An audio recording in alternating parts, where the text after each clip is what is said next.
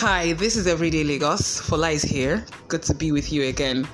So, I'm a broadcast journalist and I've done this for 11 years. And I feel like we should talk about something most of us women in this business hardly ever discuss. On our shows, we discuss sexual harassment in the workplace.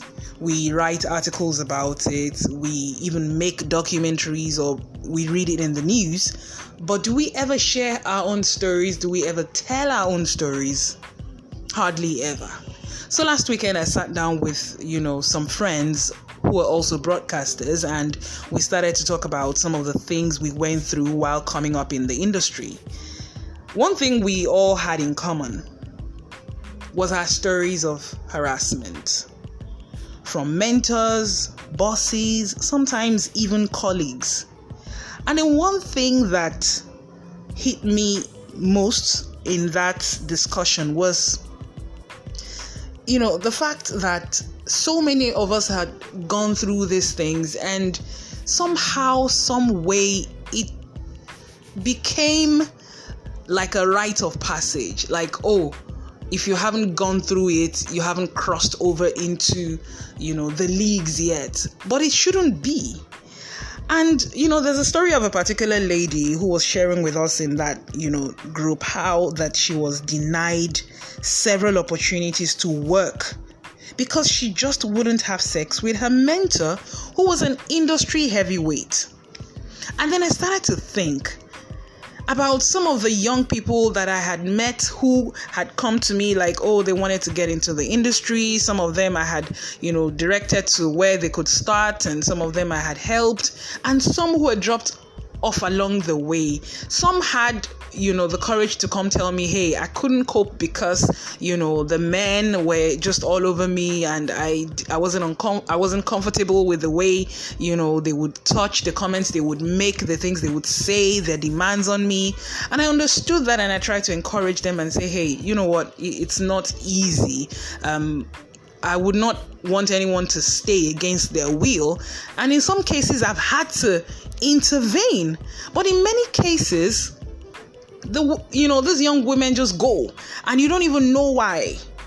And then I started to think, how many interns, how many young broadcasters have we had their path blocked?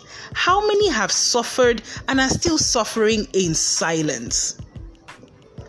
The broadcast media industry is huge, and unfortunately, it's full of men who are predators.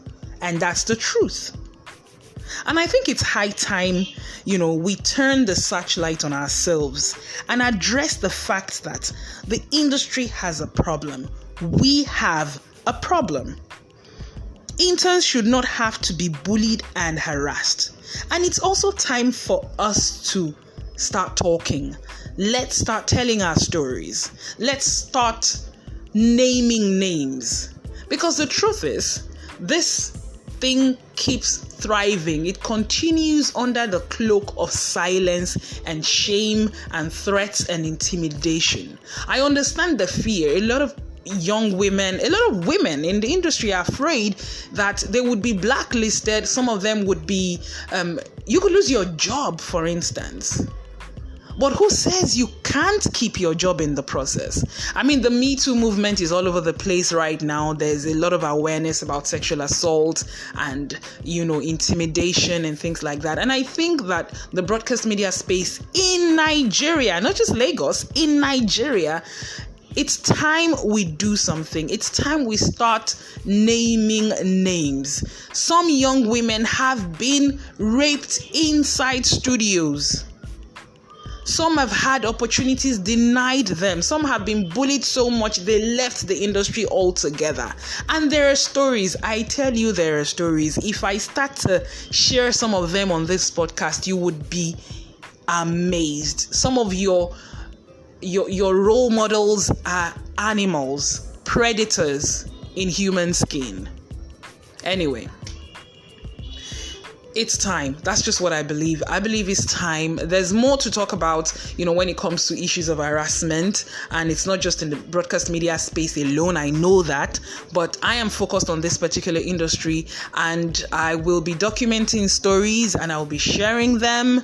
And I would want every other woman out there, every other female in this industry who has gone through this or is going through this to speak up. We will support you. We will back you.